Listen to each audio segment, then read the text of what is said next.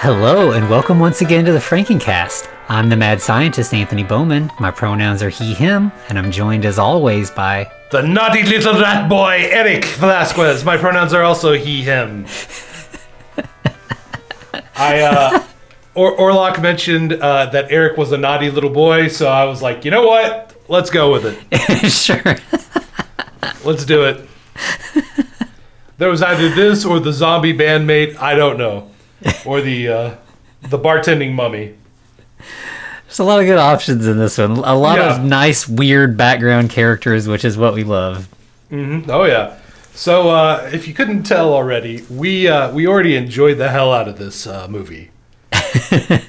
Yeah, if commentary tracks aren't your thing, you may have not. I might have skipped the last thing, but yes. So I guess it'll be about a week ago when this episode comes out. We watched the movie live and did an audio commentary track and saw our kind of got our initial reactions. And yeah, like you said, I enjoyed it even more than I expected to, and I've since watched it two more times, once without commentary and once with Rob Zombie's commentary, not ours, obviously. And yeah, I think I like it more each time I watch it. Honestly, yeah. This is the gift that keeps on giving. So I'm in for it. Yeah, it's just, as you rewatch it, there's just, you catch more little details in the background, things this is definitely made by a fan of the Munsters. And right, I mean, exactly. What more can you ask for? Well, I mean, we have characters that only pop up in one episode of the old show, but they're still brought into this. We have Uncle Gilbert. We have the robot. Who else do we have? We have Lester, which we haven't gotten to in our watch, but apparently Lester does show up in one episode of the Munsters that I don't remember super well. But so we'll get to see him again later on our Patreon watch through. Okay, so I don't know if you were a big fan of Red Dwarf, which is a British sci-fi comedy show back from the 80s. So yeah, I've seen a couple, but I'm not super familiar with it. All right, I'm just gonna say Lester has big cat vibes. Okay? Okay. So if you know the character Cat, Lester is bringing a lot of that energy with him on this one. Okay. And I'm here for it. It starts out, we get an old school Universal logo. It's not the one from the original Frankenstein, but I think it is the one that they used in Bride and maybe The Invisible Man. It's a good classic era one. And I did see in the commentary, Rob Zombie was Universal basically I could use anything Universal owned. And I got to choose which opening credit or opening title card, and he was like, "That's the one I wanted." That's why, of course, you get all the Abbott and Costello movies, and you get the Mummy and stuff. Is that he had the rights to do those for free, so it was kind of nice that he was able to make use of those. I feel like if they gave him a blank check, he underused it. Either that, or they're "You've only got a couple slots here you can use up, buddy, and then we're cutting you off." Yeah. Or the whole movie would have been throwbacks to old monster movies, probably with no zombie. Right. And I know one thing that a lot of people complained about when the original trailer came out was people were disappointed that it wasn't in black and white. Mm-hmm. And apparently that was a studio thing. He was nobody was gonna give us the money if we try to do black and white. But that's why you do get a lot of nice black and white scenes here and there. You get when Herman's introduced on the TV. Well, obviously we'll get to here shortly, but there's some scenes where he was I was able to cheat and get some black and white in there and have it make sense for the story. Right, but even got some black and white cartoons at the later part of the movie. Right. And he was if I couldn't do black and white, I was going to do color to 11, and he definitely did that. So good on him for that. Yeah, 100%. Yeah. All right, so let's get this party started. But yeah, so the movie starts. We're in a graveyard. It's a very Frankenstein type scene. We got a lot of fog. Bats. Yeah. There's no flappy bats. They're all CGI in this. But not yet. We kind of get one later. Yeah, yes, that's true. But yeah, it's very classic. Wolves howling, fog. And then you've got your mad scientist, Dr. Augustus Wolfgang, or Henry Augustus Wolf.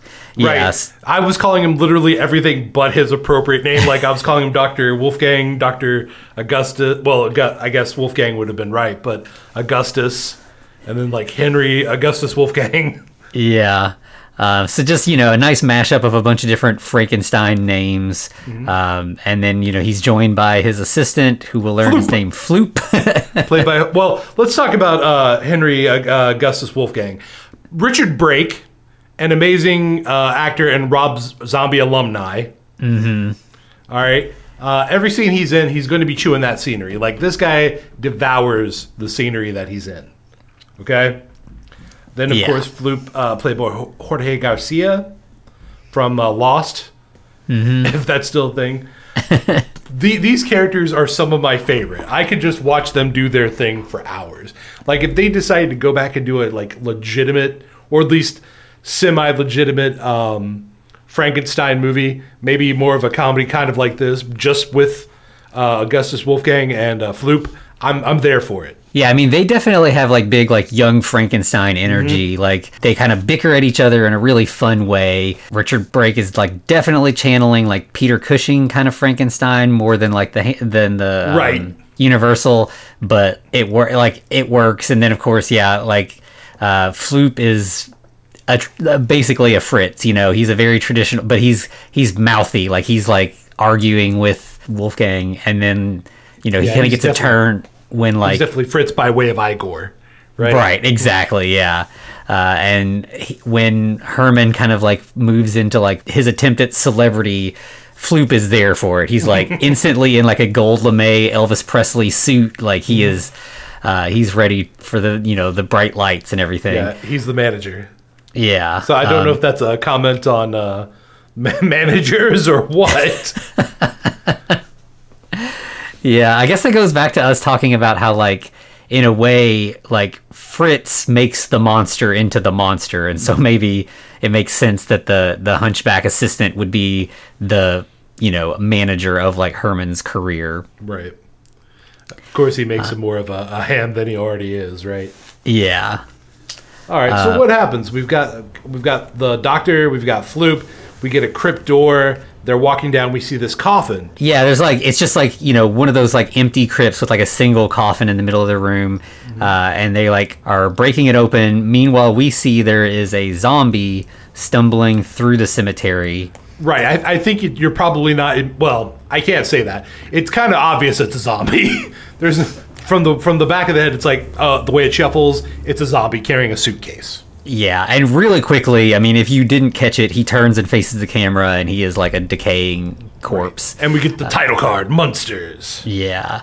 And so apparently, a fun little fact, I'm not going to fill this with Rob Zombie commentary facts, but this I thought was really fun. So the physical actor playing that zombie is one of the original Teletubbies. Tinky Winky is the zombie. Amazing. But then the voice is one of the guys from the band Cinderella. Right. Fred Cowrie, right? Right, and he's apparently they decided he should do an impression of Angus Young from AC/DC. So amazing. There's several layers of metal guys involved in the making of this, and then also a Teletubby. Right, exactly. Well, also the zombie, we find out his name is Pennywhacker. Yeah, so that it turns out that is the guy that they're trying to dig up. They open the coffin, it's empty, and then he shows up and is hello, chaps. Right. What do you do? He's a very polite, formal zombie. Floop is very curious. He's so do you guys for real eat brains? And he's yeah. Oh yes, I enjoy a nice grilled cerebellum with a side of chips. Yeah. Hell yeah. But then Wolfgang just brains him with a little hammer. It's oh, hello, bang! So he's I want his phalanges, because he's a great pianist, and Floop does not know what phalanges are, but he's sure, okay, let's do it. And then we get a really funny bit with them where they have to take a picture first. Right, for some reason. We get different poses. Yeah, he keeps trying different poses, and Floop's what else you got? I'm not liking that. Yeah. And so they get a nice photo, and you get the freeze frame still of the photo on the screen. Then we cut to we see a different coffin that is in a Gothic castle. You've got a very Munsters scene basically, and there's just this single coffin, and it opens and out pops Grandpa, or the Count, as we'll call him in this, because he doesn't have any grandchildren yet. Yeah, that he knows about. Right. Because, I mean, I feel like Lester has a couple pups, you know? Yeah, I'd believe it. They do a great bit, and this bit kind of becomes like a running thing where, like, every time we're introduced to one of the Munsters, the first time we see them, they are scary and intimidating, and then something silly happens to undermine that. So, you know, he gets like the Nosferatu kind of deal where he just rises up out of the coffin all ominous, and then he like tweaks his back and he's like, oh, out, oh. And so, you know, he has to like call for Igor to come help him because he's like, when you get my age, everything stops working, and I mean everything. Right, you know, once you hit a nice little years. dick joke. Yeah. And so, you know, Igor, played by Sylvester McCoy, the last Doctor Who from the original run. And Radagast, if you're into the Hobbit movies, which I don't know too many people that are into those. But he's like, yeah, I've heard that that's the case, you know, and he kind of helps him. And then they start talking about that, you know, Lily is out on a date. With Count Orlok. Yeah, Count Orlok, who is also played by... Richard Brake. And, you know, Grandpa's really confident. He's like, this is going to be a love connection. He's a total package. He's also rich. Right. I think he's like, handsome. He's a swinger, which I didn't know was a thing to, like, I guess he means he's good at dancing. And he's loaded. Yeah, because this is definitely, like, feels like it's set in the 60s. So, yeah, I think swinger is more like a hip guy rather than, like, you know, People with an open marriage. Yeah. So, you know, he's excited about that. And then we cut to the date. And it's kind of the same deal. Lily comes like rolling in. It's like she's clearly on like a dolly or something because it's just like this perfectly smooth glide entrance. And she's got like in this pose. She's in like a Vlad the Impaler kind of, you know, Romanian looking outfit, like lots of like fur and lace and everything. And, you know, fog rolling in. And then we also see Orlok, who's is Nosferatu basically, and he looks very creepy as well. Right, but by contrast, she's dynamic, whereas he's static, and that makes him creepy, just as it makes her creepy. Like he's not moving he's barely twitching. Yeah, and then when they like get to each other, then it gets into like date stuff, and it again like undermines the scariness. Like he forgets her name. He's like, oh, it's hard to remember all the girls. Right. Apparently he gets around. Yeah, and then like he further emphasizes that because they get to a restaurant. And she's like, have you been here before? And he's like, oh yeah, I go every night with my date. And so like he is clearly like having trouble making a connection, and we'll see why. Well, even the mummy's like, hey, you want your usual table, bud? Right. And the restaurant's great because it's all Egyptian theme, and it's, you know, all the waiters are mummies. You know, I think we talked about this a little bit in the commentary, but it's really nice because you see something like Count Orlok is so meticulously well done, and then the mummies look a little cheap, and it's like, it's clear that it's, you know, Munsters cheap. Like it's intentionally, it looks the way it does on purpose, I think. I'll have to agree with that because, as you said, there's a lot of good makeup jobs, but there's a lot of bad makeup jobs, and it's like either they knew where to spend the money, and they were like, we won't spend so much money on this, but I think it still makes it look good. Like it's there's a lot of hyper color going on here. And it's kind of the thing where it's like you watch like old monster movies where you can see the zipper on the monster suit and stuff, and there's a charm to that. And I think that like it's an intentional nod back to that kind of charm. You know, like we probably could have CGI these mummies and made them all decayed and have chunks of, you know, like exposed ribs and stuff, but instead we're just going to put people in masks and kind of suits. Yeah, and I appreciate that. Well, even going back to that, like the vampire patrons, I'm assuming they're vampire. There's they wear old outfits, and they're probably undead of some form. But even their makeup looks pretty good, and their outfits look pretty good compared to the mummies that are just masks. Yeah. Or even the zombie. Right. Yeah. But yeah, so they sit down to dinner, and you know, they like the mummy comes with their food pretty much right away. Okay, now this one was like really, because it looks like Richard Brake's like straight up eating like maggots and millworms. And apparently all of the food in this movie is real and edible, and it's all vegan. So I don't know what that was, but it was some sort of probably soy something noodles, or I don't know, but like, yeah, it looks gross, it looks real, and he's really eating it. So they did a really good job with that. Well, I hope he had a good meal out of the whole thing. Because, yeah, he really went to town, and obviously this is one of the, I would say strike number 2 as far as Lily is concerned, the first one being that he's a player, and she didn't seem too enthused about that, and then he's just kind of digging in and just eating like a, monster. Yeah, it's very sloppy. And then right after that, that's when he asks, or they talk about that his only interest on the dating profile was that he likes the Black Plague. And pestilence. Yeah, and she's like, isn't that the same thing? And he's like, yes, and I love them both equally. Love it. Yeah, and so to further emphasize how much he loves the Black Plague, he's also obsessed with his pet rats. And he... aforementioned one being Eric. Right. And he pulls out, this being sort of timeless, but kind of in the 60s. Obviously, he doesn't have a phone. So he pulls out like a big stack of like Polaroid photos. Huge and just stack. And he goes through and show like he's this one he's a little chubby and like this one likes to sleep on my pillow, and he's just going through this whole big list, and Lily is absolutely bored. Right. Yeah. This is definitely strike number 3. If I think he gets up to 4 or 5 strikes. Right. Before this is all said and done. Yeah, but she's definitely bored, and then we see like kind of like a Romani camp. And there's a werewolf who's sort of like stumbling in a weird way. Like he's not moving naturally. I think we even said the zombie walk, effectively. Yeah, and then we'll quickly realize that the reason is that he has been sort of hypnotically compelled to come here by Zoya, the leader Krupp. of this. Yeah, she's like the sort of boss of this camp, and it turns out she's a mob boss, basically. Pretty much, yeah. As we'll go in, we'll find out she owns a bunch of clubs and everything. So yeah, I mean, it pretty much is like she's the godfather, godmother. Yeah, but not the fairy kind. And so we'll end up finding out that this werewolf is Lester, the son of the Count and brother to Lily, but he's been compelled to come here because he owes them money. Right. Zoya and Bella. And, he's like, I promise I'll get you the money. It's just going to take me a little bit longer. But also, why do you have a picture of my dad on the wall? Right. The Count's face and a heart. So it's like, oh, it's pretty obvious. Yeah. And she's like, don't worry about that. That's from a long time ago. We'll talk about that later. Yeah. It'll be a plot point. So then we cut to the castle. And Dr. Jekyll and Mr. Hyde, Dr. Jekyll and Mr. Hyde meets Abbott and Costello.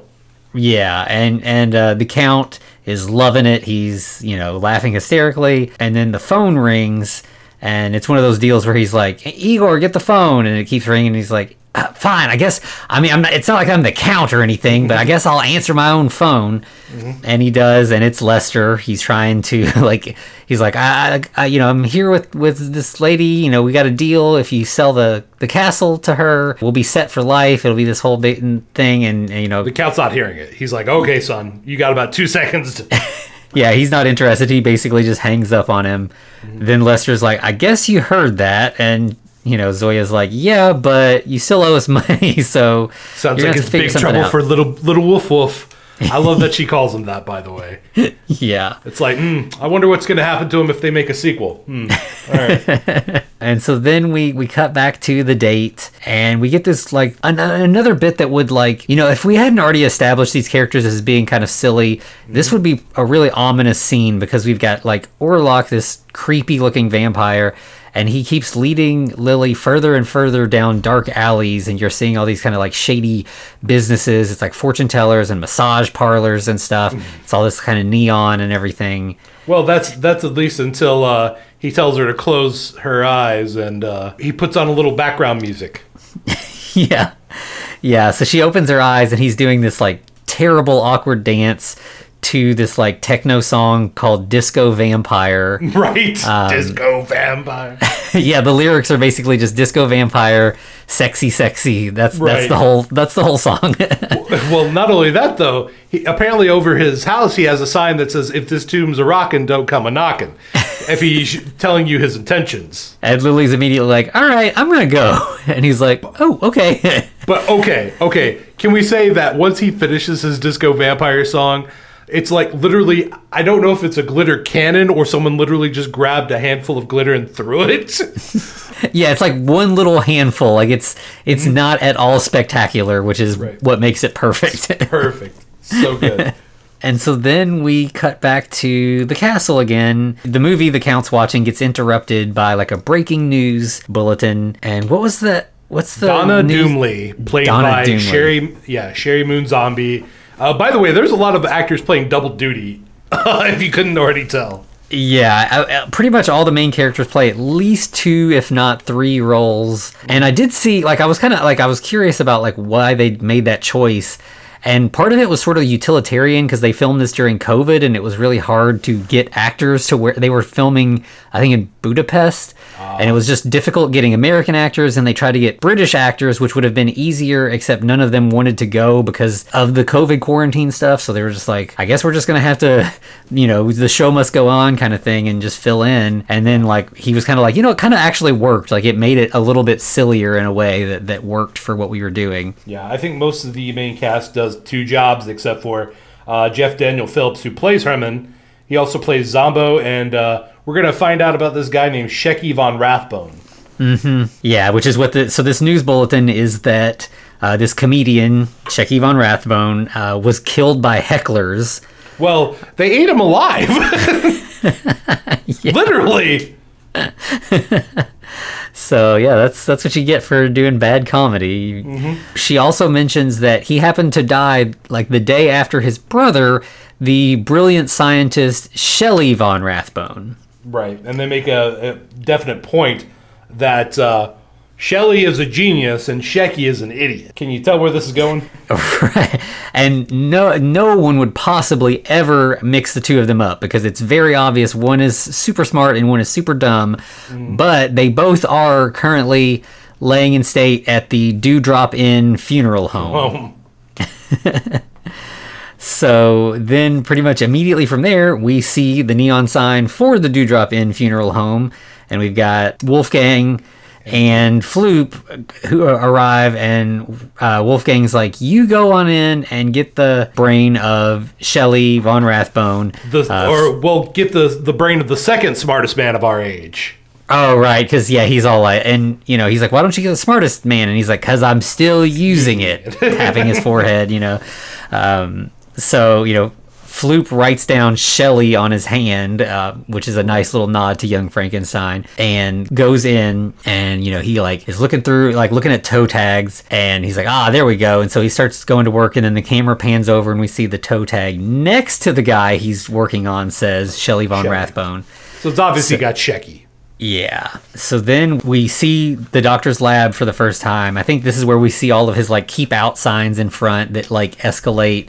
It's like eventually. The first one, the last one is like we're tired of burying the bodies. Basically. Right. But like this lab set looks so good. They're like rolling in the corpse on a slab and everything. And at first we just kind of get like distance shots, and then so this kind of goes into this whole like montage thing where it's like we see that Lily is sad and lonely. She's like going to bed. She's listening to this album called like Music for the Miserable, which happens to have Boris Karloff as the mummy on the cover, and she's just kind of crying in her little like lace coffin bed, sadly brushing her hair. Mm-hmm. And it's kind of this thing where she's mournful because she just can't find the man of her dreams. Meanwhile, we're also watching Wolfgang and Floop making the man of her dreams. Her dreams, yeah. So it's a nice like that montage really worked for me. Yeah, it was really good. It was one of the sweet moments of the movie. Yeah. Well, it turns out, however, that Dr. Wolfgang's going to ruin that because he wants to name the monster something spectacular, something amazing. He wants to name it Uranus. Yeah, he's like, it's all kind of the new modern Prometheus, so it makes sense. Floop's like, you're going to just make his life really hard naming him Uranus. Yeah. You can't take a monster seriously nowadays if it's named Uranus. Right. And so, of course, the doctor's like, oh, really? So what great name do you have in mind? And he's like, I don't know. What about Herman? Right. Of course, the doctor's like, what the fuck? Why Herman? Yeah. And he's like, I don't know. I had a pet spider named Herman. He was pretty cool, so I think it's a good name. Yeah. What about his last name? And he's like, how about Munster? And he's like... Wait, you can't name him Monster. You're going to name the greatest scientific achievement of mankind Herman Monster? Right. And he's like, no, Munster, like the cheese. You know what? I'm okay with that name, that scheme. Yeah. Yeah, this sort of like, retroactive explanation for the name is much better than the one from the Han Solo movie, I'll say that. Yeah, no joke. Jeez. And so then we just kind of roll right into the revival scene, and it looks great. There's like all kinds of lightning. There's no spinning science wheel, but there is still a lot of cool stuff going on. You get like a big wall behind them that's just all computers that I think we mentioned looks kind of like the one in Santo and Blue Demon meet Dr. Frankenstein, I'm pretty sure. That sounds right to me. But then like there's just all kinds of test tubes. There's fog, a lot of electrical looking things. Above them there's this giant sort of like green eye that's sort of like the focus that all the lightning's passing through. So it's just really big and epic in the way that you want this kind of scene to be.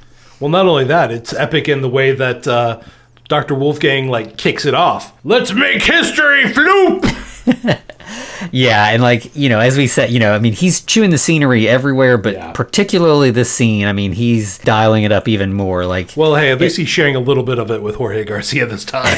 Yeah. They both get to chew a little bit. Yeah, they're just yelling over the crackle of all the lightning and stuff. So it's just it's very big. Mm-hmm. But then once it all stops, the creature's just still laying there, and the doctor kind of puts his stethoscope on his chest, and he doesn't hear anything, and he immediately just starts like weeping, and he like goes and puts his head down at a desk and is like, "I'm such a failure." He's all upset. Right. By the way, once again, playing a card like.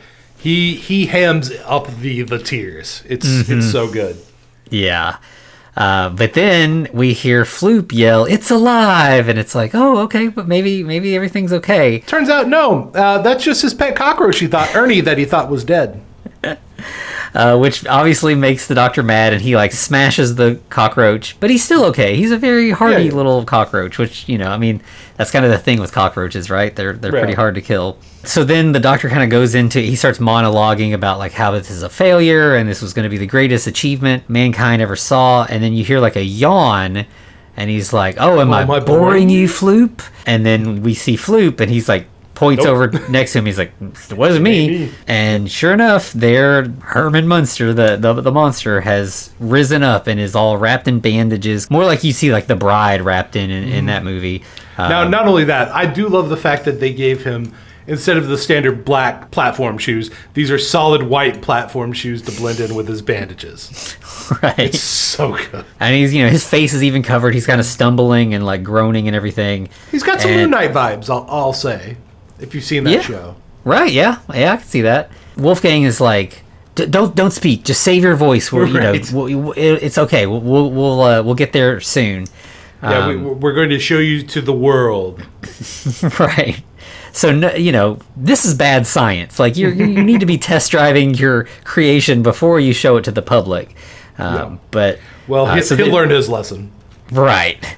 So we cut to, like, there's like a morning show going on. Good Morning Transylvania with Ezra Mosher, a.k.a. the guy who plays the Count. Daniel Roebuck.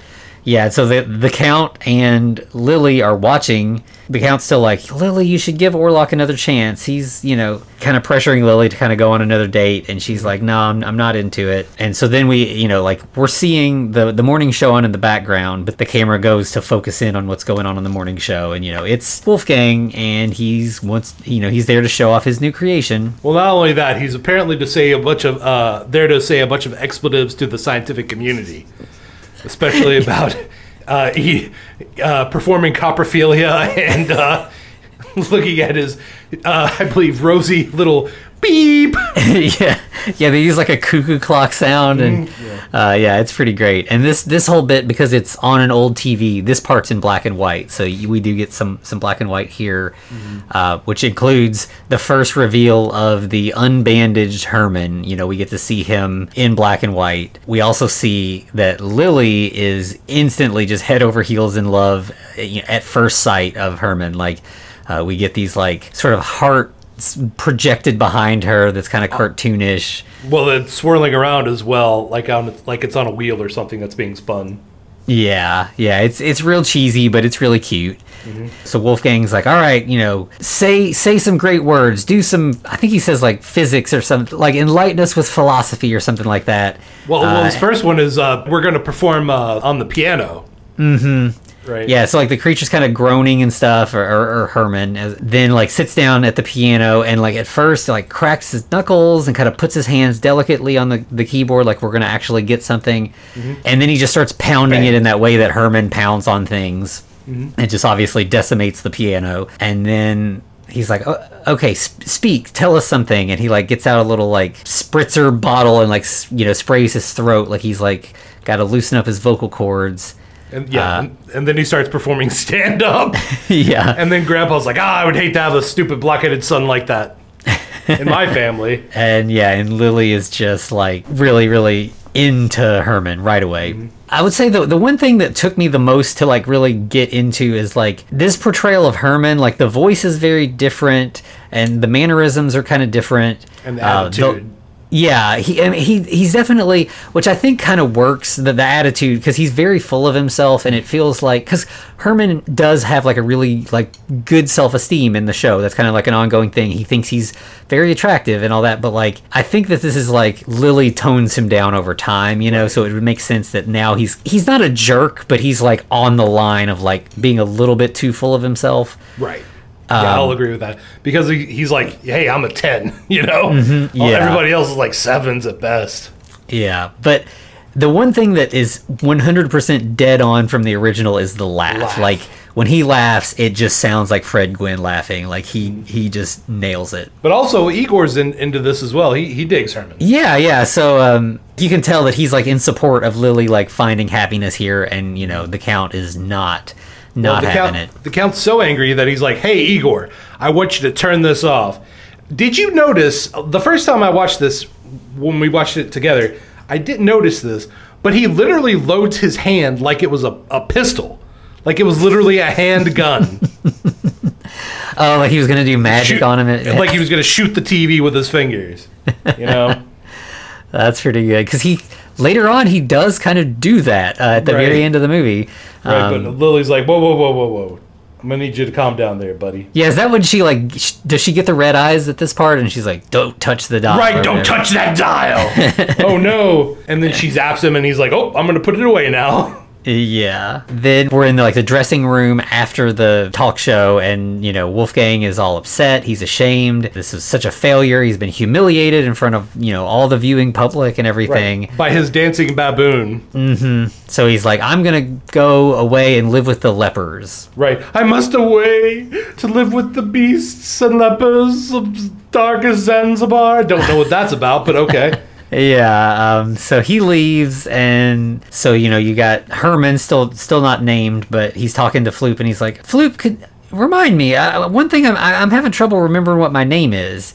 By the way, did we mention that he has bunny ears, a balloon animal wrapped around his head, and Groucho Marx glasses? Because he does. Yeah, so he's definitely having a good time backstage. I'm digging through odd props and stuff, I guess. And so Floop's like, okay, picture this in lights. The greatest performer in the history. Like he kind of does. Yeah, the history of show business. Yeah, Herman Munster, which then cuts right to Herman Munster in lights, on a marquee. So that's a pretty great little jump cut. Right, and then we get to hear some of Herman Munster's tunes interspersed with some of his jokes. Yeah, he's doing this really interesting thing where it's kind of like this sort of like sloppy garage rock music, and it'll just be like a guitar riff for a bit, and then it'll kind of get quiet, and he'll tell a joke, and he's like, oh, yeah, and then the rock, guitar kicks back in. The thing, I think I mentioned this in the commentary, it really reminds me of that song United States of Whatever. Right. Where because it's like he talks and then there's like the guitar riff thing, but it kind of works. Like it's kind of a good song. Like it's a pretty good song. Yeah, like that's one thing about Rob Zombie and his movies. The soundtracks are always banging, right? Oh yeah. And I think pretty much all the music in this, like he co-wrote with the Zeus, who did like all the score stuff. So they must be friends or something. I'm not sure, but yeah, they definitely. All the kind of weird techno songs, which there are like 3 or 4, I think they did those all together as well. And those are mostly like one-line things. So I feel like you could probably mix them all together into a pretty good song. Yeah, so we were talking, and I was like, man, if they make a soundtrack to this, I'm going to buy it. And apparently they are, and it looks like it's beautiful. It's all like really nice deluxe edition. So I did pre-order it. So I'll see how they put that together in terms of all those songs. But it doesn't say Yowza Baby. No, it doesn't. Oh, by the way, he's in a leather daddy outfit with a skeleton t-shirt. Right. It's the outfit that we usually see him when he's like racing the Dragula. But since, this predates the Dragula, obviously that doesn't work. So yeah, got the leather cap, got a leather jacket with all kinds of like studs. He's wearing that skeleton tee, and then Lily is watching this whole performance from like the back of the club, and she is like, she's digging like, yeah, she's into it. Like she's like, kind of like biting her lip, and so like it feels like the little like go to horny jail meme needs to come out and like bonk her, because she is like, yeah, she's down. Yeah. DTF, as it were, down to Fang. Yeah, and so then we cut to Zoya, and she's like backstage at this club, and Lester's being dragged in. So it turns out, as we mentioned, she owns rock clubs. So he even mentions that. I didn't know you owned the damn club, or owned the club too. Yeah, he said, because he says, I didn't know you owned this joint, and she's like, Zoya owns many joints. But they're like, basically, if you don't give us the money, you've got like 2 weeks, you're dead. And he's like, no, that's not a good deal. And then they like knock him on the ground and like holding a hatchet over his head. And he's like, all right, I will get the money, I promise. I'll figure it out. Then we get a really cool like cut or a sweep where it's actually an axe coming down. And I thought that was pretty cool. We also get the songs Microbat, Megabat. Yeah. And so then we're seeing like that swipe comes and cuts to the dressing room where Herman is after the show, and he's like, I'm not sure if I don't know if my act is working. Like, I don't know if people are understanding my art. And, Floop is just like, but you're getting more famous. Like, that's all that matters. We're not worried about art. Like, the honey babies are showing up, and he's like, but I don't want honey babies. He's like, I'm looking for, so Herman's looking for the love of his life as well. So, and there's a great bit where like Floop's like, just don't rush it. Rome wasn't built in a day. And he's like, yeah, but I was. Exactly. I believe Floop asks Herman to take a break, and then Herman's like, I'll show you a break, and he breaks the guitar, and then he just yells at the mirror and cracks it. Right, because Herman's got to break some mirrors. Yeah. Yeah, and so then we see Lily, she's trying, she's headed backstage trying to find Herman.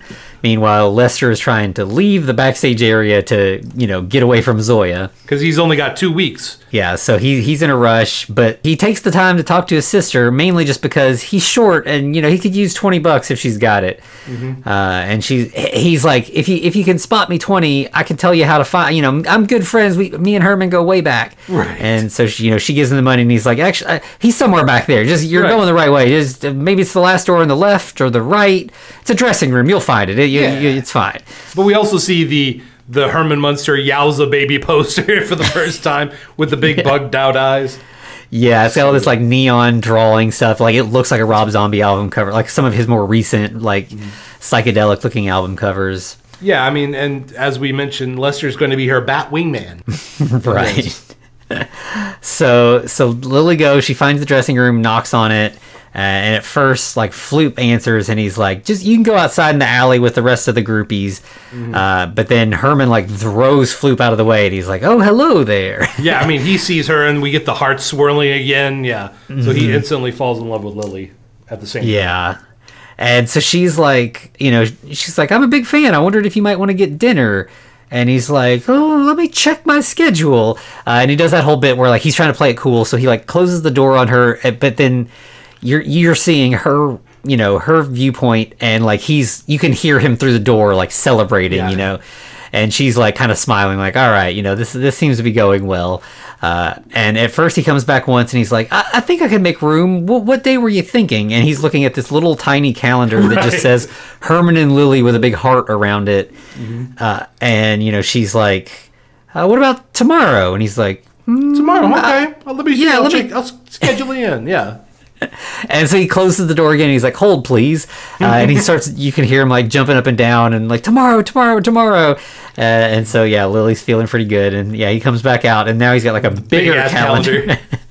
with tomorrow circled, and it's got like I've moved some stuff around. We can make that work. Then he closes. He's like, "I'll see you then," and like kind of trying to act cool. It closes the door, but then you again hear him like celebrating through the door. Yeah, she walks off, obviously knowing she's got him.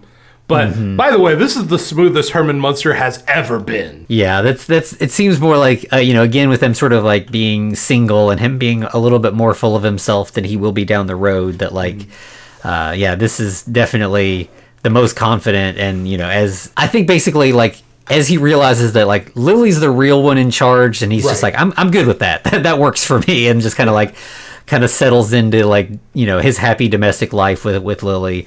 And this is kind of the story of getting to that in a way. Yeah. So I think then we see this bit with Herman and Lily both getting ready for the date separately. Herman's trying on outfits for Floop, and Lily's trying on outfits for Igor. Right. So Herman's dressed up like a pimp from a 1970s like exploitation movie. Right. Giant hat, big feather, big H, gold H.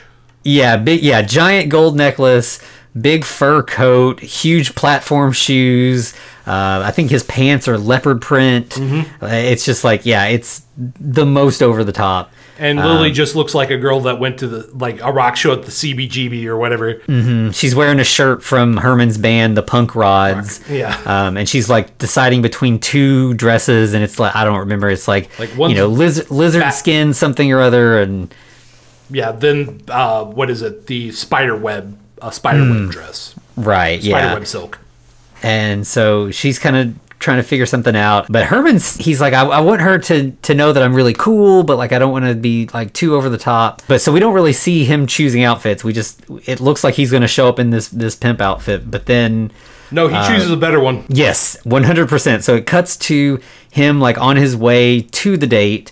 He stops at a little cart that is selling flowers and blood, which works out because he needs flowers for Lily and blood to make the Count happy. So he splurges and gets some O negative. Let's talk that he's wearing the wild man outfit from Son of Frankenstein. Right, yeah, and which is, I mean, pretty much what he wears for most of the rest of the movie. And it's the big fur vest and the platform boots and everything. Like, yeah, this is a really good look for Herman. Oh yeah, but yeah, as you mentioned, he gets lilies for Lily. And O negative for for the Count. Yeah. Then we like get this bit of him like walking towards the castle, and it's like it's that pre-date like psyching yourself up thing where he's just like, you got this, Herman. Like we're cool. We're gonna impress everybody. This date's gonna go great. He does some dances. Like he's like, back it on up, Herman. Back it up. And meanwhile, like Grandpa is up on top of the castle watching all this play out. And he's like, this moron. Right. And then we get like this great bit where like Grandpa and Herman are having a conversation from, very far away from each other, just yelling. But like Grandpa eventually like vampire super speeds down to the door. He's like, I'll be right down. Then all of a sudden, zoosh, and he's right at the door. And he's like, all right, come on in. And Herman is still yelling. And he's okay. Like, yeah. Yeah, he's like, why are you yelling? He's like, I thought you liked that. Right. But yeah, so then he goes in and we get another bit that's sort of, even though we've already, had like the spooky Lily entrance undermined, we get another sort of like serious Lily entrance where she kind of comes in, all this fog rolling down the steps. She's in this like pose, so she's just looking really good. And you've got like Herman and the Count down at the bottom of the stairs, like looking up in awe at the beautiful Lily. Right. And of course, Lily immediately breaks the dramaticness with, oh yeah, by the way, I made curried scorpion casserole for dinner tonight. Right. And that pisses the Count off because he's like, wait a second, I've been asking her to make that forever. And this guy shows up and she just makes it? What's up? Yeah. Then we just kind of cut to the dinner, and the Count is like kind of complaining the whole time. Herman, this is probably like this is a burn. Like Herman, at first he's like really bragging about himself. He's like, this is probably like the least likable version of Herman, is like this first part of the dinner, and he's like, I don't know what to say. These songs that just come to me. I'm just brilliant. Yeah. But, Lily's like, no, he's not just a pretty face. He's also a brilliant comedian. And the Count's like, all right, well, tell me a joke. And then we get this really good diss from Herman. How do you keep a grouchy, old, broken down vampire in suspense? And he's like, I don't know. How do you keep a grouchy, broken down old vampire in suspense? I'll tell you later. Damn. Yeah. So from there, it's pretty much like, Lily's like, all right, let's go on a walk. So they head out. And they're kind of walking through a graveyard, and Lily's like, that's one of my old gravestones there. And that's like... Right. She has multiple of those. Right. This is where you start to I think Lily starts to kind of break through the shell that Herman feels like he needs to put out into the world. And he kind of becomes the more likable Herman that will grow to know and love over the series. Yeah, because at this point, Herman's basically like, I just kind of want the Count to like me, Yeah, and she's like, it's one of those, like, his bark's worse than his bite, but she's like, he's not gonna, or she says, he kind of goes for the jugular, and he's like, metaphorically, but, it couldn't hurt to wear high-collared shirts around him, too, because, he's the Count. Mm-hmm. Then we hear, we get this little moment with, Igor and the Count where they're just like, Igor, we've got to put a stop to this. I can't have my Lily marrying this buffoon. And then we cut back to them, and they're talking about how they want to live just a normal old life together. Yeah, and this is sort of set to, it's another loving montage that is set to them singing "I Got You, Babe." It starts with them at a karaoke kind of place, and they're dressed up like Cher and Sonny Bono. Yeah, and Herman sounds like Sonny Bono as well.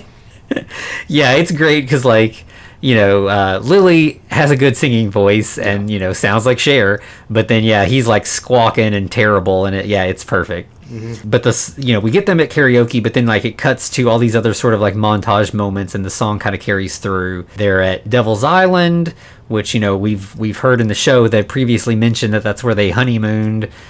So it kind of, makes sense. Herman's in a Devil's Island swim team, old style, full body swimsuit. Is this where they meet Uncle Gilbert, or is that? Yeah. This montage goes on a while. Yeah, they do meet Uncle Gilbert, and again, this is one of those bits where it's it's a really good mask of the creature, right. But it is not. It has no animation to it. It is a mask. Clearly a suit. Yeah, a mask. Yeah. And he even shows them his favorite movie that he acted in that one time. Yeah. He's got 3 posters on his wall. It's the 3 different Creature from the Black Lagoon movies, and I think they're watching the first one. Mm-hmm. But yeah, they're all kind of eating popcorn together and having a great time. Oh, we did skip over where they get tattoos of each other. Well, Herman just kind of gets Lily's name on him, and he's crying and sobbing. And Lily gets a full face portrait of Herman on her back, and she's just like, this is whatever. Yeah, it's pretty great. There's kind of just a lot of little romance. This scene, I mean, it just builds the romance between them. It's very sweet. Yeah. Meanwhile, before we get to them having their picnic, we go back to the Count. He is. Or no. They do propose first. I'm trying to there's a lot going on here, but yeah. So Herman ends up proposing to Lily at their little picnic, and he's very nervous, and it's on the beach of Devil's Island. Yeah, and there's a little moat around them with a shark fin going the whole time, which it's just great. But yeah, he's like, Lily, will you marry me? And she's obviously it's an instant yes. Hermie, you've made me the happiest ghoul in the world. And the engagement ring's this huge spider, gaudy, it's pretty great. And then that's when we see at the castle the Count is working on a husband spell. Right, well, he busts out his book, everything you ever wanted to know about magic spells, but were too afraid to ask. Right. And he's turning the pages magically, not touching the book.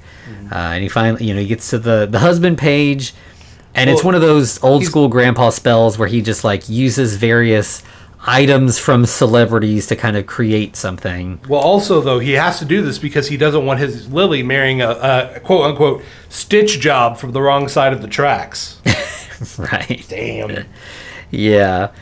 And And all the references here are like, very dated, sort of intentionally. So it's like chest hair from Tarzan to make him manly, dancing shoes from Fred Astaire and Gene Kelly, and John Wayne's cowboy hat to give him a little bit of swagger. Yeah, and the cowboy hat still has John Wayne's toupee in it. And then he adds like one little drop of some sort of final concoction stuff and like explodes. There's this big smoke rolling out of this cauldron. Then we get the husband that he created, and it is a monkey in like a dancing outfit with a cowboy hat on. Right, wearing like the rhinestone cowboy kind of outfit as well. Yeah. So it turns out that he accidentally used Cheetah, the monkey from Tarzan, instead of Tarzan. So he messed it up, and he's like, all right, I guess that win some, you lose some. He says it's time to shuffle off to Buffalo. And that's what the monkey cowboy dancer guy does. Yeah, he just kind of like dances off stage left and is gone. So then I think we get Herman goes back to tell Wolfgang and Fluke. Back. He came back from the leper colony. And all he got for it was a t-shirt and leprosy. Gee, I wonder if you go to a leper colony if you get leprosy. And the only reason that he got the t-shirt was because they lost his luggage. So he had a bad time. Yeah. But yeah, then Herman shows up and he's, there to tell him the news, but he kind of like, he tries to play it coy and not tell him the news at first. And so Floop's like, Floop's being a bro and he's like, that dirty fang banger. Yeah, he assumes she said no, and like, he's got Herman's back, but he's talking some shit about Lily until he's like, she said yes. And Floop's like, she said yes?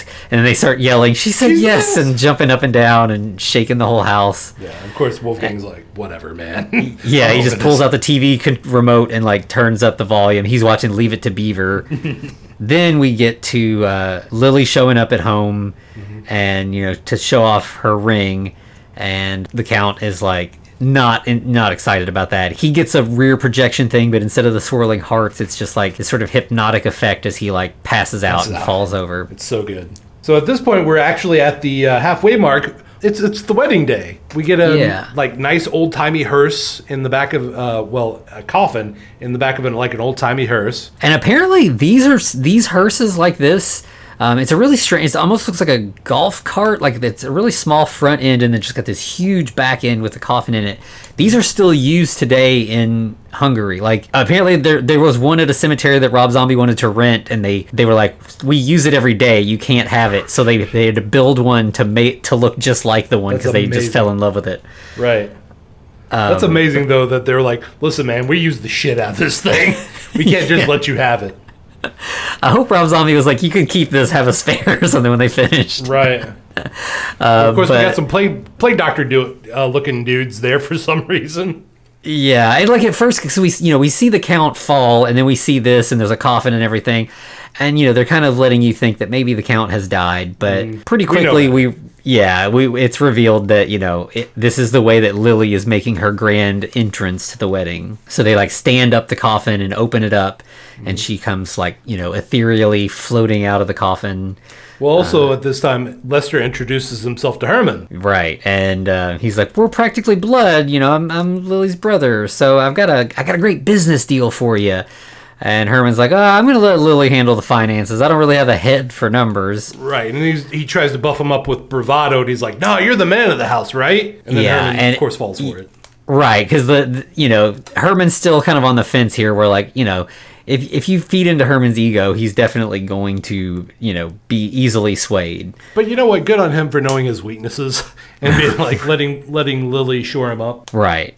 But yep, so he's fooled here, and like, Lester gets him to sign this paperwork to sign over the castle, which he doesn't know that's what it's for, but we do. He just thinks he's going into business with Lester, whatever that business is. Yeah, so then we get to the actual wedding. Herman and Lily do their vow exchange. She comes out looking like Queen of the Damned? Yeah, she's got this really elaborate headpiece that almost kind of mimics the Count's head. Like the Count has like these kind of swirly kind of wings of his hair, and her headdress kind of like echoes that in a way. The wedding's being officiated by the Tin Can Man, which is just absolutely the robot that Eddie makes in the Tin Can episode. Maybe he reincarnates him, who knows? Well, and fittingly, he's voiced by Butch Patrick, the actor who played Eddie. We have seen him once or twice in background shots, but this is the first scene where we really get a lot of dialogue from this robot. Right. Lily and Herman do their vows, and Herman's are kind of goofy, and Lily's are very sweet. Well, as you would expect. Let's not skip over the fact that every time she mentions something with Herman, we hear a tightening noise. We don't know what that is. It could be the bolts on the side of his neck are tightening, but it could be other things tightening too. Right. And Herman's are like, I want to boogie oogie oogie with you till I can't boogie no more. Yeah, like he's just goofy, but it's sweet. Like they're playing up to their strengths, I guess. Mm-hmm. And the robot starts to pronounce them man and wife, but like glitches out, and Herman like punches him, and he like finishes, but catches on fire. Well, the Tin Can Man actually asks, "Are there any objections to this marriage?" And Grandpa starts, and Lily just turns around and zaps him with her eyes. Oh yeah, and he's like, "Nope. Yeah, congratulations, happy for you, good luck with everything." Yeah, so then like. We have Herman and Lily, walking out post-wedding kind of thing. It would be like the rice throwing kind of scene, except they're just kind of leaving out the back of the church. Meanwhile, Dr. Wolfgang is drunk and talking to the Count and is like, he's your bloody problem now, mate. Yeah, exactly. By the way, I feel like if I ever met like Richard Brake in real life, he would smell of whiskey. Oh, for sure. All of his characters, I imagine, they're all whiskey-drenched individuals. Oh, absolutely. Mm-hmm. And unfortunately, I think this is our last scene with him. Yeah, sadly enough. Yeah, he was such a nice addition to this, but it's as he said, Herman's his bloody problem. Yeah, so he's moving on, and then we see Herman and Lily. They're driving away in kind of an old-timey car that says like "We got hitched" on the back, and they happen upon Lester, who's just like also drunk, wandering down this like path in the middle of the woods, and he kind of like lets it slip that him and Herman are going into business together. Yeah. Hey, partner. Yeah, and Lily's like, "You did not give my my idiot brother money, did you?" And Herman's like, "No, we're just we got to play. It's business, And she's like, I hope that I did not marry a blockhead." Right. And, she did marry a blockhead. Right, dumb enough to go into business with her brother, yep. That sums up Herman all right. So then we see Lester meeting Zoya and giving the deed over, and they give him like this really small payout, and he's like, isn't this worth more than that? And she's like, you owed us money, then we took our cut, this is all that's left. Right. So and he's like, as a mob boss, they're screwing him. Oh, absolutely. Zoya's like heavy that stands behind her. He's like, next time you learn not to mess with Zoya. And he's like, I'm not, you're never seeing me again. I'm taking this money to Vegas. I'm going to quadruple it. Right. I'm taking the money to Vegas and quadruple it. What a plan. And so it's like, yeah, of course, Lester's going to blow all this money and be back to square one, because that just seems like what Lester would do. And of course, they're like, stupid wolf. Yeah. And then we get like the honeymoon montage, which is Herman and Lily in Paris. Herman's in the stereotypical like striped shirt with red bandana and beret. Yeah. The beret says Herman on it. Like it's just like he just is a giant child. There's some bits where like they're talking to each other, and Lily says like some actual French, and Herman says French fries. Right. So they go to a cafe and like end up scaring everyone at the cafe, and we get some like sped up scenes where everyone runs away. There's a mime who like collapses. There's a guy who he tears his own heart out. Technically, I mean he mimes it out, of course, but right. There's like a waiter who like sprays a bottle of champagne all over some people. A lady faints into a bowl of spaghetti, and then there is a guy who's reading a newspaper, who's played again by Daniel Roebuck, and he drops the newspaper and runs away, and Lily picks up the newspaper and sees the headline that a monster is haunting the sewers of Paris. Yeah, we have the actual like face shot of the monster. It looks like a dragon. Interesting. Yeah, that's weird. So they're like, that sounds like something we would enjoy. Let's go down there. So right, let's just go hunting for monsters. Yeah. So they're down kind of wandering through the sewers of Paris. They get to a point where there's like a steel gate that they can't get through, so Herman has to, knock it down. And then they get to like this sort of reservoir of water, and Herman goes diving in Right, And we hear the monster noises. Yeah, and they do really, like, Herman's off camera, and you just see Lily kind of, like, looking a little scared for Herman's safety, but mostly, like, into the fact that Herman can wrestle a monster. She's kind of, like, biting her knuckles and stuff. Like, it's almost like that, is it from Wolf of Wall Street, that meme of, like, Leonardo DiCaprio biting his knuckles? Yeah. It feels kind of like that. Right. And well, not only can he wrestle this monster, like he can, apparently, like, makes it submit, because now it's just like a little floppy rubber thing in his arms. Yeah, it's clearly just like a completely inanimate rubber dragon that he's kind of like using, he's kind of wiggling it with his own arm, to kind of try to make it look alive. It's like those little like toy weasel things that people used to get when you were kids, and you kind of like flip it around your fingers and make it look like it's alive. Right. Then we cut back to Grandpa reading a Playghoul.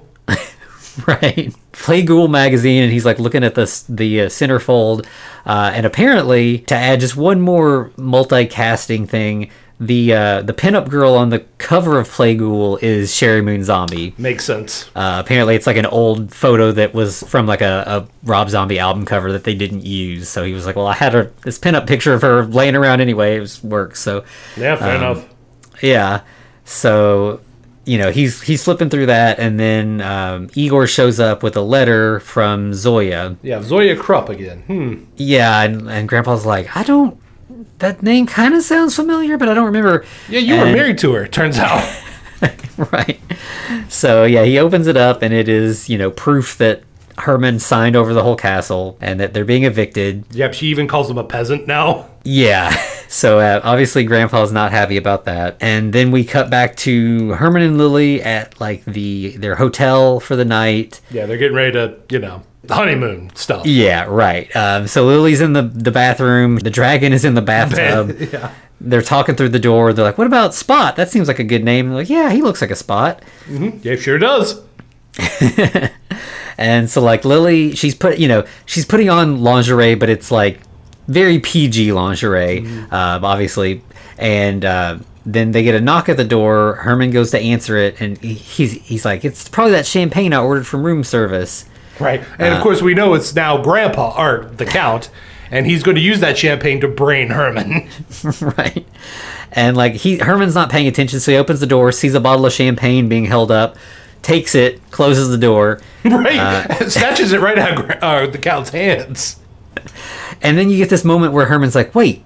And you think like, "Oh, he just realized that it's, his father-in-law outside."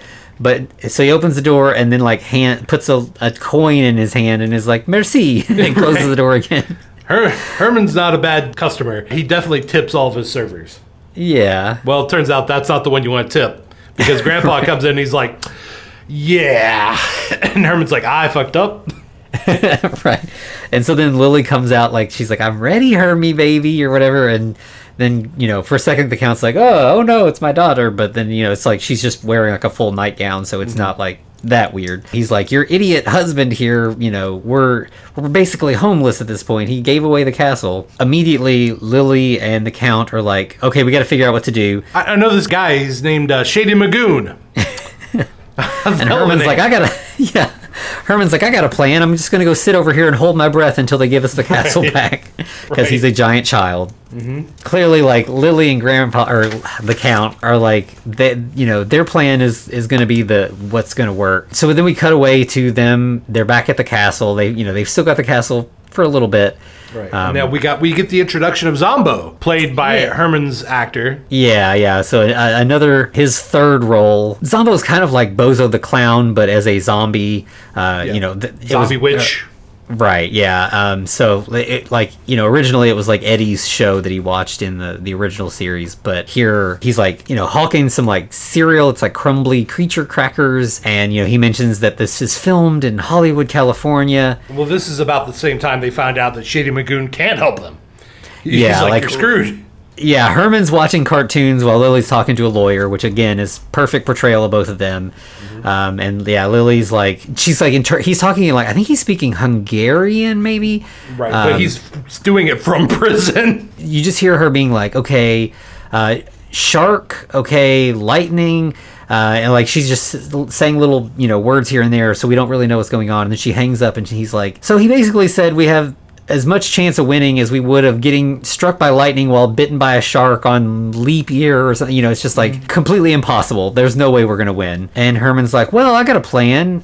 We should just, we've had our time here in Transylvania. Let's move to Hollywood. Right. I think we can, become famous there. If this guy, Zombo. He's clearly a 7. I'm a 10. Come on, we'll do which great. is great, because it's the same actor, right?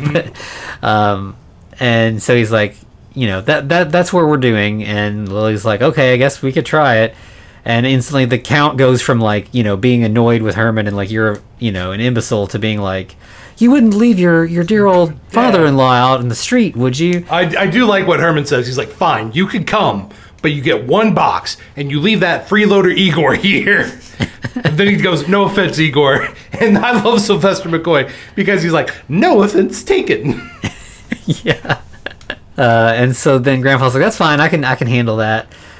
So then we see Grandpa kind of packing up, and he's got a potion that he's putting together that he's going to give to Igor, and Igor's like, are you sure about this? I don't know, because like I could just stay, it's fine. Yeah, I mean, Lord Grimsby is canvassing for a new pool boy. And the Count's like, Lord Grimsby doesn't even have a pool. Igor's like, that doesn't make much sense. Okay, that's fine, I'll go with you to Hollywood. And he gives him the potion, and he's like, Bottoms up, Igor. And Igor's like, that's what Lord Grimsby said. If you didn't get the gay joke, that's the gay joke. Yeah. As far as gay jokes go, I don't think it's like at the expense of the gay community. No. I think it's just kind of a silly little gag. So sure, that works. And Igor drinks the potion and immediately turns into a Flappy Bat. Well, right before he does it, he's like, oh, this isn't working at all. And then poof, Flappy Bat. Right. A Flappy Bat that specifically has Igor's sideburns. He has like really big bushy sideburns. So yeah, it's so good. Meanwhile, Lily is talking to a realtor on the phone to kind of prepare things for when they get over there. Yeah, Barbara Carr, but her voice is really familiar. Yeah, if you're not a super horror nerd, you may not recognize Cassandra Peterson because she does not look like what you're used to seeing her as Elvira. Not at all. Yeah, she is Elvira, Mistress of the Dark. Yeah, but here she just looks like, she's got like curly red hair and like a business suit, like a pink checkered sort of like business dress kind of thing. Yeah, she looks like your realtor grandma. Yeah, she's like, I've got one house in this neighborhood. I think it's perfect. Everything else it's selling like hotcakes, but you got this one last one. And Lily's like, well, why hasn't that one sold? And she's like, well, it's fine. There's one thing we got to straighten up to make things perfect in the neighborhood, but this house, you'll love it. It's great. Yeah. So she's like, oh, but also when we meet, don't get too shocked because I'm headed straight from the office to a Halloween party. So I'm going to be dressed up for Halloween. And Lily's like, what? I don't know what you're talking about, but sure, that's fine. And, she's like, she's telling the family, like, I guess she's worried about her looks. And, they're like, oh, women, that's just how they are. And then, of course, we find out that they're now going on Flight 666. Because of course they are. And we get the whole family. They're in the front row in first class. And first class is just totally empty. And so apparently the flight attendant moved them to first class and then moved everyone else into the back of the plane because no one wanted to be near these, scary monsters. Well, not only that, but we get another familiar voice over the intercom. I believe that's Pat Priest. Yeah, so she was the second Marilyn, the main Marilyn. I think we have one Marilyn for like the first 10 episodes, and then the remaining like 60 something are Pat Priest. And Herman's getting hammered. Right. He's like falling, he's like all slouched down in his seat, and he's like, these drinks are so good. And he's like, oh, can I get another one of these drinky poos? What do you call him? And she's like, it's a Shirley Temple. He's getting smashed off of Shirley Temples. Yeah. That's amazing. And so when the flight attendant comes back with it, she hands it to him, and she's wearing a helmet and a large backpack. And Herman's like, flying's the safest mode of transport. You don't need a helmet. And she's like, okay, sure. Yep. And then she like heads off camera, and then instantly the cabin depressurizes and she has jumped out. Oh, we forgot to mention Grandpa is also wearing Igor as a hat. Right. It's like he's wearing like a top hat, and Igor's kind of like strapped to the front as like, a decorative thing, which is, a really nice touch. Mm-hmm. But even though somehow the cabin was depressurized, then we just cut to the plane landing safely, or it has landed safely at LAX, I guess, or whatever it would have been at the time. Right. And we get more Pat Priest as the announcer, like the whole thing where it's like, the temperature is now whatever. We hope you enjoyed your flight and all that. Yeah, Bomb 76 and all that, yeah. Yeah, and so then we just get to the Munsters arriving at the realtor's office, and she is now dressed as a witch. Her face is painted green. She's got the prosthetic nose and chin and the pointy hat and everything. It's the Wizard of Oz witch, basically. Right. But then when she opens the door and sees the Munsters, they're obviously even scarier than her, and she faints. Right. She does the quick, her eyes cross, and then she stumbles back a little bit and falls down. Mm-hmm. Which is always a nice touch. Yeah. But then when she wakes up and she's like, I'm sorry, I wasn't expecting you all to be in costume too. You just caught me by surprise. And they're like, costume? Right. And she's like, oh, the spirit of the day, Yeah, so they're, we're already, now that we're in California, we're getting into like the meat of like the Munsters style humor of like the fish out of water and the miscommunications between like the Munsters and the regular people. Right. So she's like, all right, I'll take you to see the house. And then we get this great sort of like animated montage. It's a nice cartoon music video, let's be honest. Yeah, so like we've got like the live action Munsters in a real car, but it's kind of like green screened, and it's like flying around this animated backdrop of like landmarks around California and Hollywood, and we get the Hollywood sign and some stuff like that. And I think they even run into UFOs at some point. Yeah, right, yeah.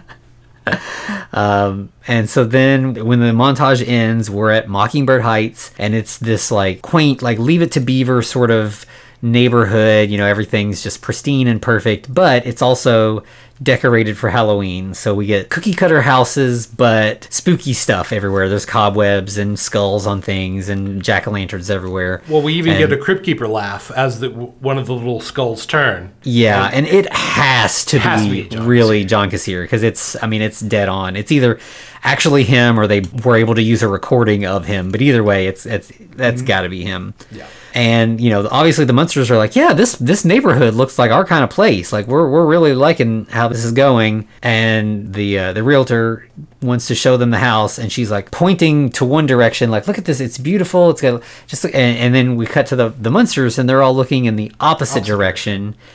We see that they are looking at a rundown Gothic mansion, 1313, obviously, with like weeds all grown up and cobwebs and everything, and of course tombstones. Right. Yeah. I got it. Yeah. And Barbara's like, what are you? No, this house here, this like pastel house is pretty.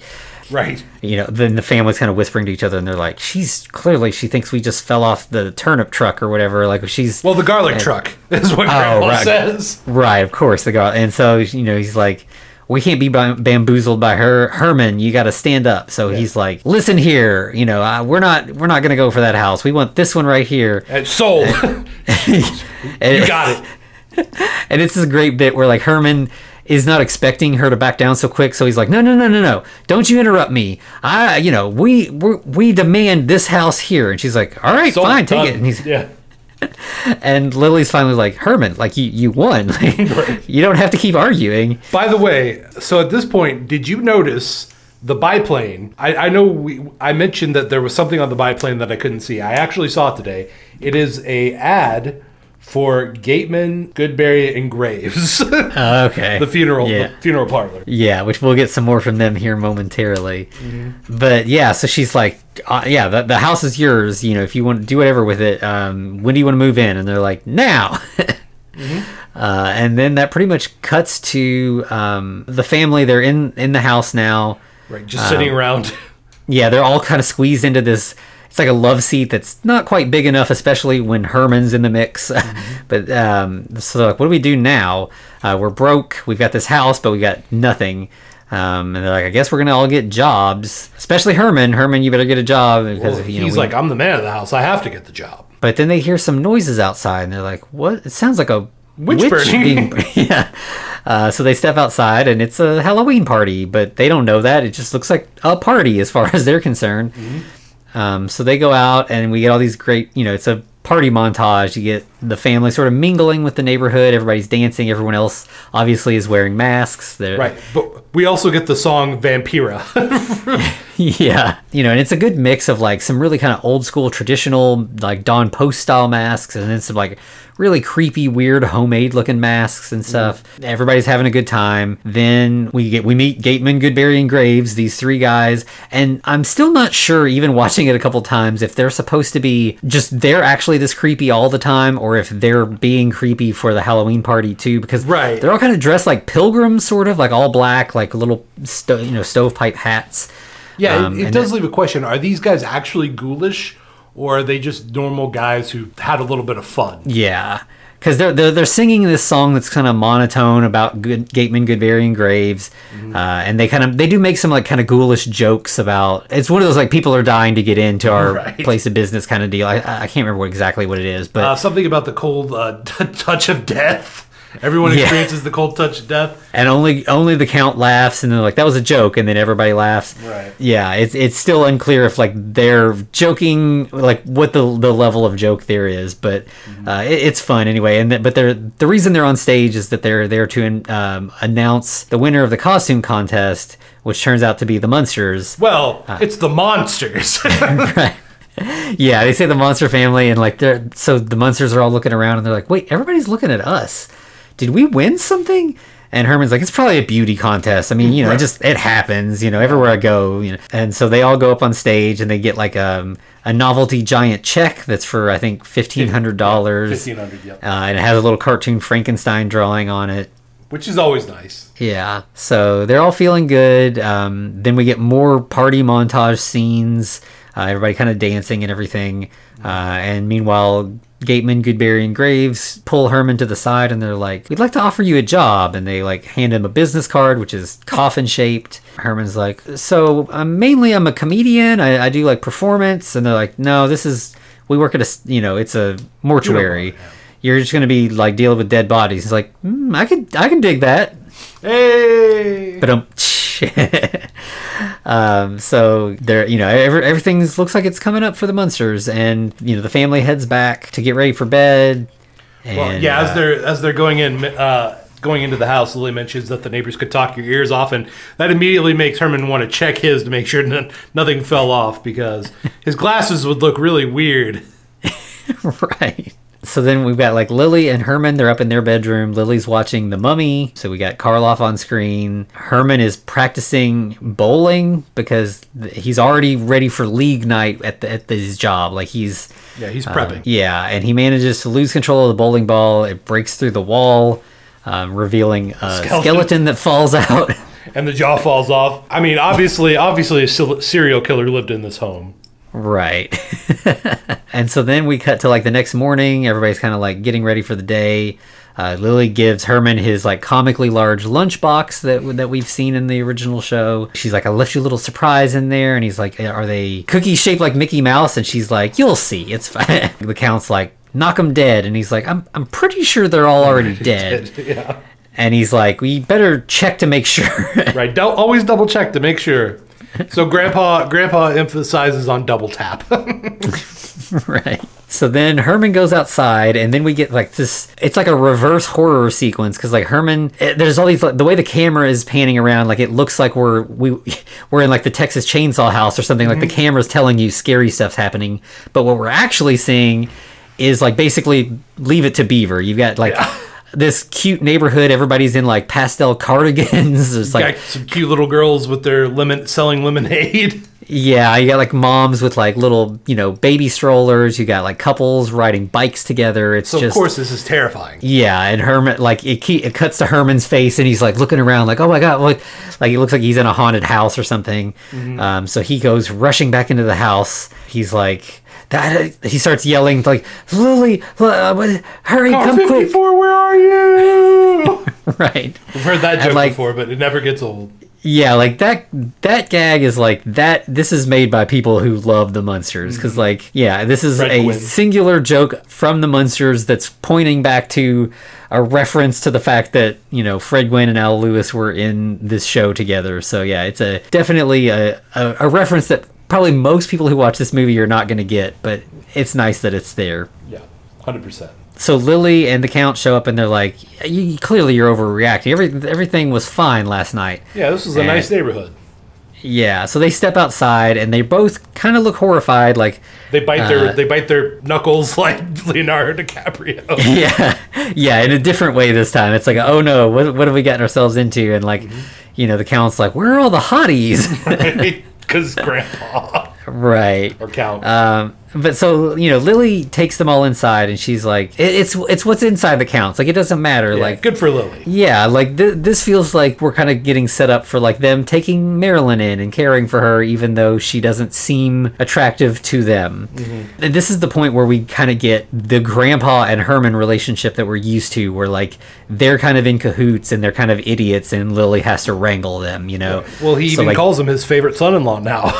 Yeah, and they're sitting together on the couch, and like Lily's kind of standing over them, like, you two, we gotta be nice to our neighbors and everything. Yeah, she says what's on the inside that counts, and then Herman's like, well, then I need X-ray glasses because I can't take looking at this outside. Right. But then there's a knock at the door, and they're like, oh no, more scary neighbors. What are we gonna do? Lily gets up, and they're like, okay, Lily, you take care of it. And her eyes get red, and she's like, you come with me. And they're like, your wife is terrifying. Yeah. And Herman's like, I know. And that I know is definitely like it's like I know she is, but also like I know. Right. Like I know. I'm into that. Yeah. Then Lily opens the door and you see like Grandpa and Herman kind of like peeking around the corner, like they're a little scared to see what's there. Well, it turns out it's a friendly neighborhood werewolf. Yeah, so they're like, Lester, what are you doing here? Guess what? He took all that money to Vegas, and instead of losing it all, he made a killing. Somehow he like quadrupled all of his earnings. Yeah, so at first like they're like, we ought to knock you out for losing the castle, but then they're like, okay. So he like shows Herman this check that we never actually see what it says, but Herman sees it and he's like, I'm rich. Right. Not we're rich, I'm but rich. And so Herman's jumping up and down. Lester, in addition to the check, also just has money. has a stack of money to like make it rain. So he's like throwing money in the air while they're all kind of dancing and jumping around. Yeah. And then we cut to the credits, the original, like a remake of the original black and white credits, which this movie still feels like it kind of just like runs out of steam at the end a little bit. But I do feel like the ending with the credits is the perfect way to end it, because if this is a prequel and we're leading up to what we've seen, then it makes perfect sense that the last thing we would see is the first thing we would see watching an original episode of the Munsters. Yeah, 100%. I definitely agree with that. Yeah, and the black and white looks great, and it's we don't have Eddie or Marilyn obviously, but we get Herman breaking through the door, leaving a Herman-shaped hole, right, and then Lily kind of popping through. By the way, it must have been cold that day. Do you know how I know that? Not everybody's breath. Yeah, their breath. Exactly. Yeah, I noticed that. Everybody's like breathing fog as they come out. And like Lily's wearing her like sort of like, it looks like the lining of a coffin, I think maybe what they're going for, but it's the thing the cape that she wears in the original series. And Grandpa comes out with a shovel and like first, he's holding it long ways and can't fit through the hole, and then turns it tall and is able to walk through. And then we get just the Munsters logo, and that's how we end. And then we get like, instead of we get sort of like the Marvel end credits thing where it's like this sort of like neon animated musical number. Yeah, We Are the Munsters, the song. Yeah. And it's kind of like, it's sort of a mix between like the Munsters theme and like the Monster Mash, basically. It just tells us the story of the Munsters. And yeah, it's this cartoonish thing where like Herman's playing his like rock guitar. Lily's playing electric harp, or just regular harp, really. Yeah, and you've got Uncle Gilbert on the drums. I can't remember what is Grandpa playing the bass? I feel like he has to play the bass. Yeah, and you just get the whole song with like a little bit of like the big title credits. And it goes through the whole song, and that's a kind of a nice way to. Wrap up the movie too. Yeah. And then a nice little like final touch also is, I wish more movies did this, because it's so like when we get to just like the credits scroll, instead of it just being black, it's just a shot of the house that like very slowly zooms in just a little bit over the course of the credits with like actually creepy music. Yeah, just like kind of ominous music. And I don't know, it makes me want to watch the credits more, like, because if it's just a black background, I can just kind of like zone out and I'm not paying attention. Something going on behind it. Yeah, then it's kind of like, which I think gives the people who deserve that credit, the gaffers and the caterers and stuff who like we don't know or pay attention to, at least they're getting their sort of moment in the sun where we can see their name. Yeah, absolutely. That's pretty much where we cut off on. So here's my thoughts. One, Lester could have been a really shitty character, but he actually turned out to be really great. And he's basically moving the whole plot forward. Like, this one werewolf is driving the movie behind the scenes. Yeah, I mean, he leads them to California and then helps set them up so that they're comfortable. Right. Well, yeah, exactly. And he even introduces, by accident, Lily and Herman. Yeah, true. Yeah. And I think the trajectory of the story, it really does kind of build into Herman and Lily's relationship. Like Herman starts out, he's not entirely likable, but he gets more so as the movie goes. And it's really as Lily sort of brings out the better side of him. Right. 100%. I think that Lily was definitely my favorite character on first watch, and I think she still is. Like, I just really like Sherry Moon Zombie's portrayal of Lily. Like, I think she really got the spirit of Yvonne DiCarlo, like the sort of slightly nervous movements and stuff.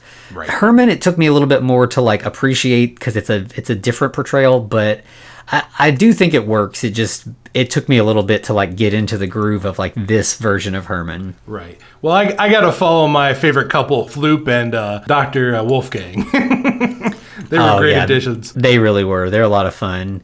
And I don't know if there will get more of this. Like, I don't know if there will be a sequel to this or not.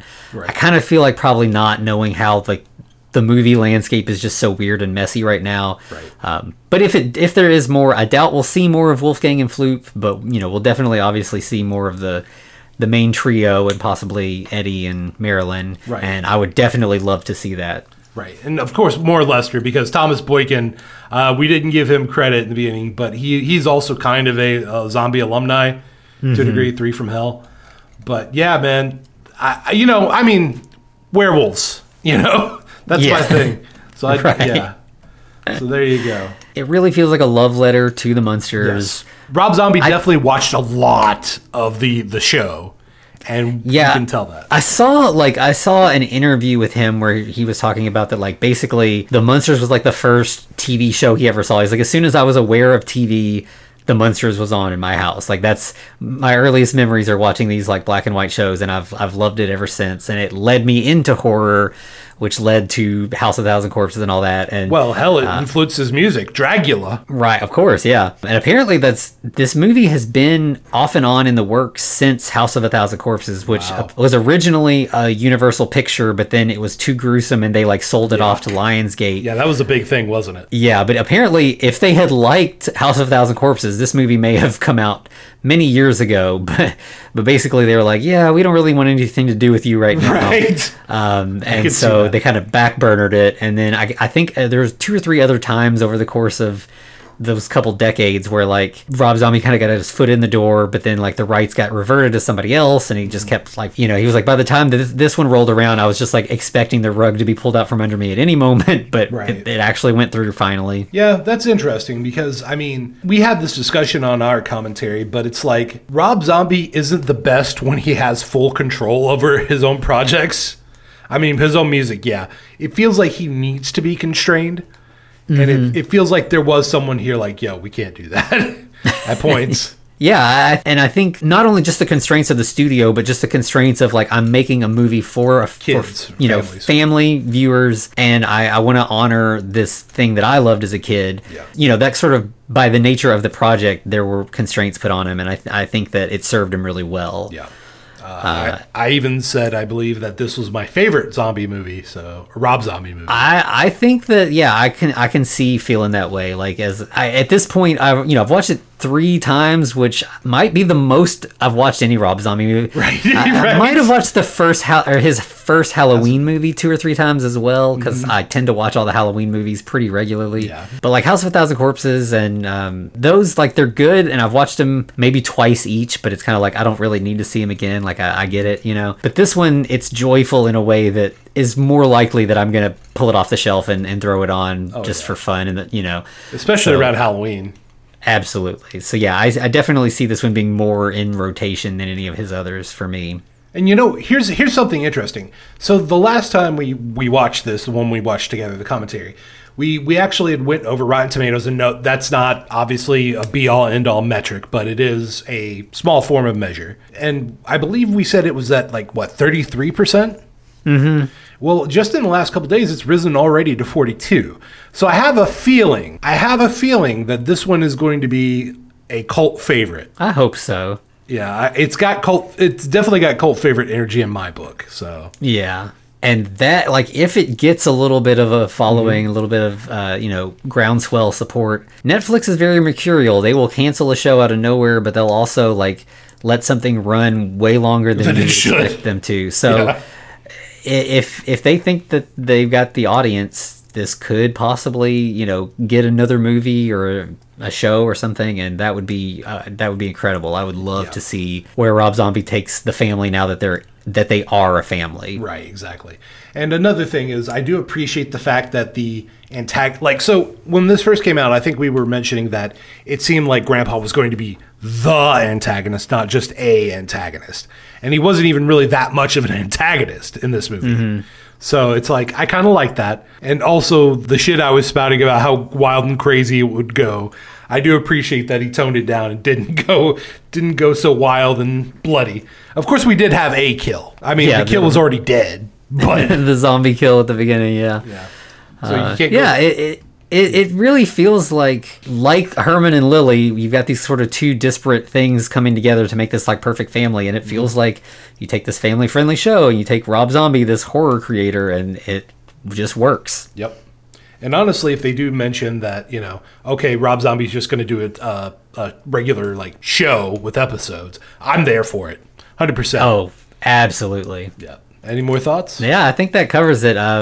We've now talked about this for almost 4 hours between the two episodes, so clearly we're pretty fond of it, and highly recommend it. And of course, it's on Netflix. This is, we talk about a lot of obscure movies that you really got to work to find. This one's super easy, so if you're still on the fence about it, you've spent more time with us than it would take to just watch the movie. So twice, just watch the movie. Yeah. It's a lot of fun. It's everything I could have hoped for it to be, basically. Yeah, 100%. All right. In that case, where can they find us, Anthony? So yeah, you can find us on Twitter and Instagram at The Frankencast. You can email us at frankencast@gmail.com. You can also find us at patreon.com/thefrankencast. And of course, we've got lots more Munsters stuff over there and a lot of other things as well. We're having a lot of fun there. So yeah, we definitely would love to have you join us there if you can afford to do that for $3 or $5 a month, basically a cup of coffee. We think it's worth it. Yeah, absolutely. And at the very least, just stop in, just say hey. Any interaction is good interaction, so as we always say. Yeah. Hey, Anthony, you know what I'm missing? Could we go back to the Well of Abbott and Costello? Maybe something preferably in Spanish? Yeah, so, we kind of have been doing this sort of like end of year anniversary thing, kind of trying to do some things to call back to what we've done in the past. And we figured what better way to do that than with the Mexican remake of Abbott and Costello Meet Frankenstein. Because obviously Abbott and Costello Meet Frankenstein was one of our early movies that we had a lot of fun doing. So we thought, now's the time to kind of go back to that well. It's called Frankenstein, Vampire and Company is the English translation, or, Frankenstein el Vampiro y Compañía. Yeah. So it's a really interesting, kind of fun, seeing the humor from the American version sort of reflected through the lens of Mexican culture. Right. So yeah, we'll be digging into that next week. I'm excited for it. All right, and as always, to be continued. Looks like you survived another episode. The Frankencast is a production of FCR Media. It's hosted by Anthony Bowman and Eric Velasquez. Follow us on Twitter at The Frankencast, or send us a letter at thefrankencast@gmail.com. Our cover art is by Amanda Keller. You can find her at Keller Illustrations on Instagram. Thanks for listening.